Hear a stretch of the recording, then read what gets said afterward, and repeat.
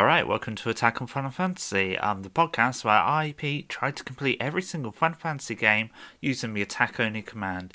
We're going to start at the very top with Final Fantasy 1. Alright, got a bit of a rundown of release dates here. For Japan, it was 18th December 1987. For North America, it was July the 12th, 1990. These were both on the Nintendo Entertainment System. The EU would not get it until March 14th, 2003. And that was on the PlayStation. I do believe it was coupled with Final Fantasy 2 as well as a double disc game. They actually wanted to call it Fighting Fantasy, but there was a trademark issue, and I think it's because Steve Jackson wrote those choose your own adventure books that were called Fighting Fantasy. I've actually got a couple. Maybe I could do a podcast on that. Yeah, I'll keep that in the bank. All right. Well, here we go. Part 1, Final Fantasy 1. I'm actually playing a ROM of the Game Boy Advance version, which I do own, simply because I want to be using the fast forward function of a ROM and an emulator to basically breeze through battles. I don't want to be spending 40 hours on these games trying to grind up so I can beat things, basically. Alright, so a couple of other rules that I didn't mention at the top. Basically, I can use attack only in the battles, but anything out of battles, if I wanted to use potions or if I wanted to use a tent or something, I can. That is probably where most my gear is going to go to be honest. I've actually got no worries about beating this with attack only because people have done ridiculous things with this game, like they've beat it with 4 white mages, and that is just crazy. So what I've done is I've gone with a party of 4 monks. Basically at the start of the game you can choose either warriors, monks, white mage, red mage, black mage and thief. I went with monks because they actually outpower the warriors later on. About halfway through the game, you meet Bahamut and he upgrades your classes. So, like, the warrior will become a knight, the white mage will become a white wizard, the black mage becomes black wizard, the red mage, red wizard. The monks become black belts, I think, and the thieves, I think they become ninjas. I'm not 100% on that, though, because I don't really play with thief in this game. It's just a pointless class. So what I've done here is I've started up. I started up outside of the town. Everything's going to poo, and we're the 4 warriors alike, basically, come to save the world. I don't really know where we came from. We must have been in the world somewhere, but anyway, we've rocked up. We've got a prophecy to fulfill, so we're off to do that. I let the game auto-name my guys. So I've got Cena, Waltz, Duncan, and Modin. Like I say, I'm level 3 now, and for some reason the monks start with staffs. I don't really understand that, but I'm just heading into town now to buy some new equipment and carry on with the story. So in town I picked up nunchucks for everyone and leather armour for everyone, but I got stuck in the town. Like when you enter the first town you get trapped by guards. So you've got to carry on the story, it forces you to, but it's no biggie. No biggie, I can still train. I do plan to get up to level 10 before even hitting the first mini dungeon. It's not really a dungeon, it's very, very small. So we've been taken to see the king, he's asked to see our crystals, and now we've got to go and rescue his daughter Sarah from Garland, who was once a knight in the king's service. Yeah, it shouldn't be too difficult, really. Be funny if I died now, though. So I've got to level 5, and I found that the EXP gain is slowing right down, so I'm going to try to head a little bit north. I'm a little bit nervous because I know there's these horse creatures up there that are called nightmares, and they could just wipe me out completely, but I'm going to give it a go. So as I made my way north, I noticed this little cave to the side, And I thought to myself, I can't remember that being there, but it is. It's the Earth Shrine Cave. It's something that they added on these later versions when they remade them. Basically, it's where you can fight bosses. There's four of them. Each represents one of the crystals, and you can fight bosses from sort of Final Fantasy 3. I think Final Fantasy 4 as well. Yeah, it's good. It's good fun, but yeah, I'll probably skip out on them, to be honest. I also read that when I get to level 8, I should barehand my monks because they do damage double their level. So their best weapon, which is the Iron Nunchuck, does 16 damage, and at level 8, I'll be doing 16 damage. So yeah, I won't have to spend any money on weapons after this little trudge of XP grinding, which is pretty good. Pretty good. More money for potions, which I'm sure I'll need later on. Not looking forward to some of these dungeons, but I'll get through. I'll get through. Okay, I just got to level 7. Doing 4 hits per person a turn, which is pretty good. I have actually unequipped their weapons now because they're doing a lot more damage than they were with the weapons equipped, so that's pretty good. I've decided that I'm going to head into the shrine here and have a look around. It's a really simple layout. There's nothing too awful in here to take on. I think I get a potion leather cap from one of these chests. Yeah, I've just got the leather cap now, so I'll equip that to my first person. Another thing this game does is it if you're like like your people are on the right hand of the screen and they're in a row. So if your person at the top is meant to be your tank because they get hit a lot more. So what I started doing is to save on potions, I've started to rotate my characters out and put someone with most health at the top so they'll get hit more, the person with lowest health at the bottom, and just do it like that because it'll save on potions. It means that if I get into a situation, I can run back to the town, rest at the inn, stock up on things again, and then venture back out. Yeah, but so far, no worries. Like, I did do a save before coming in here, but nothing really has gone wrong. Touch wood. It'll be like this for the rest of the game.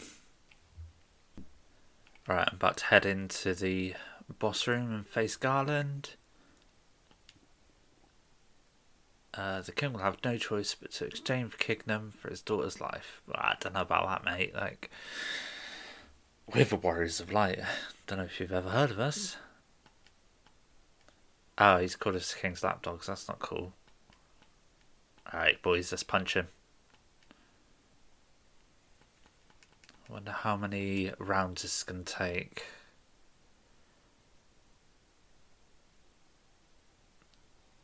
Alright, 1 round, 4 hits, and he was down. I don't know why I grinded so much. But it'll come in handy later, I suppose. So after that, we get teleported back to the castle where the king thanks us for saving Sarah.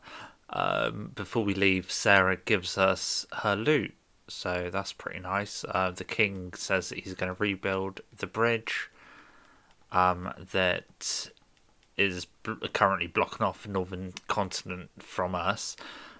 So we're going to head that way and take a visit to Matoya. As I'm sort of going through the game and sort of recording my thoughts as it happens in game, I've come to the realization that you're probably going to enjoy this podcast a lot more if you've played the game or know a fair bit about the game, because I do tend to skip over story quite a lot. Sort of, I'm not going to go into the ins and outs of who Garland is or who the king is or who Sarah is. Like, none of that's going to happen. I'm very much just doing it for the hit things till they're dead, complete it, move on. I've just had to heal myself with some potions, and I like the way that in this version they've got a fixed heal amount. In the very original NES version, they didn't. It was I don't know what it was based on, but it was very random. But this, a potion cures 50 HP, so that's always good to know. But I did complete the NES version on a emulator, must have been sort of 20 years ago now. Yeah, it was good fun. The max level was only level 50, so it wasn't as much grinding, but half the spells didn't work properly. But I do tend to just play these games with brute force. Like, I don't really dabble too much in magic.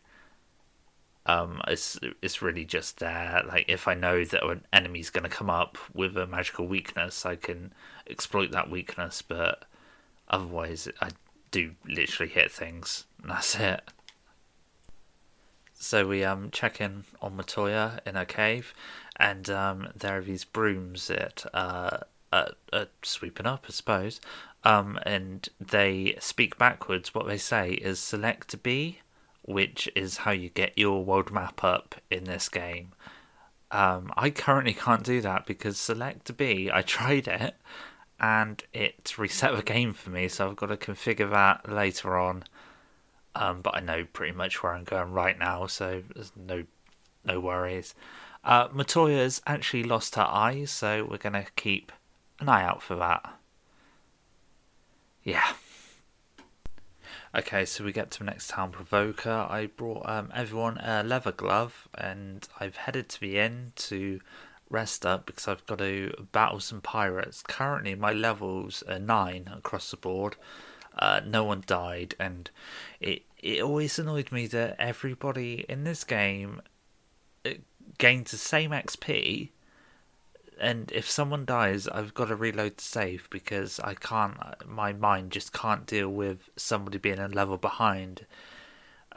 If that makes any sense. So I've just rested at the inn. I'm now going to go and pick up some items with the leftover money, whip outside, do a save, and then come back in and fight these pirates.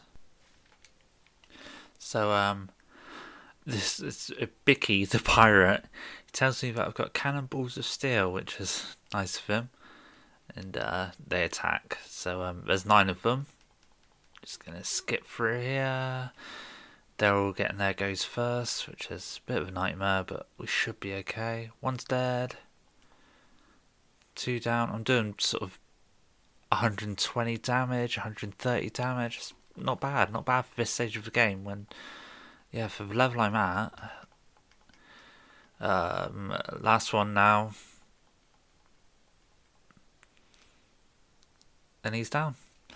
Yeah, not hard at all. Oh, everyone leveled as well, so that's pretty good. Good going.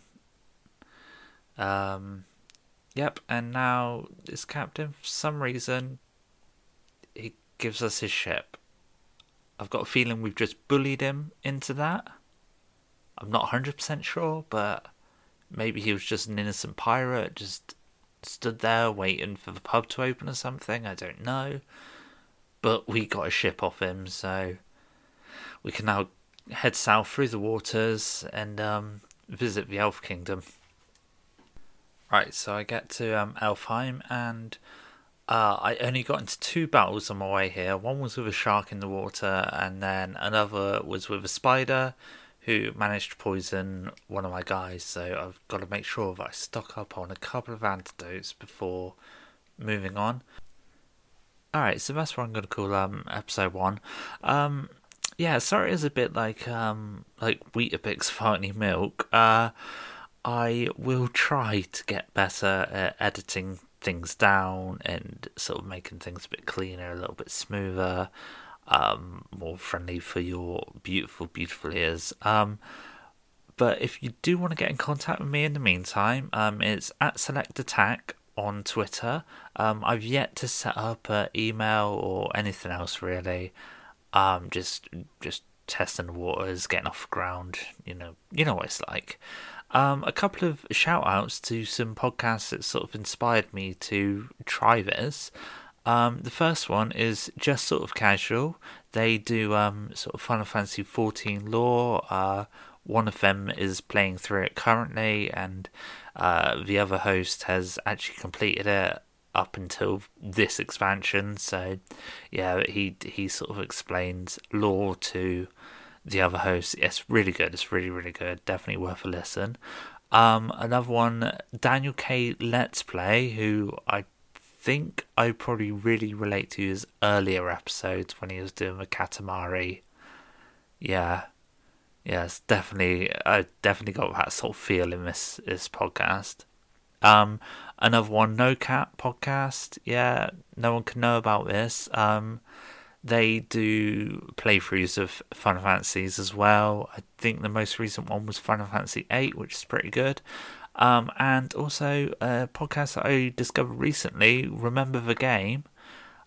He's a Canadian chap, and yeah, he's pretty good. He does a lot of sort of retro callbacks, and listen to him just gives me the itch to play some old games. Alright, well, stay safe out there, guys, and I'll speak to you soon. Bye bye.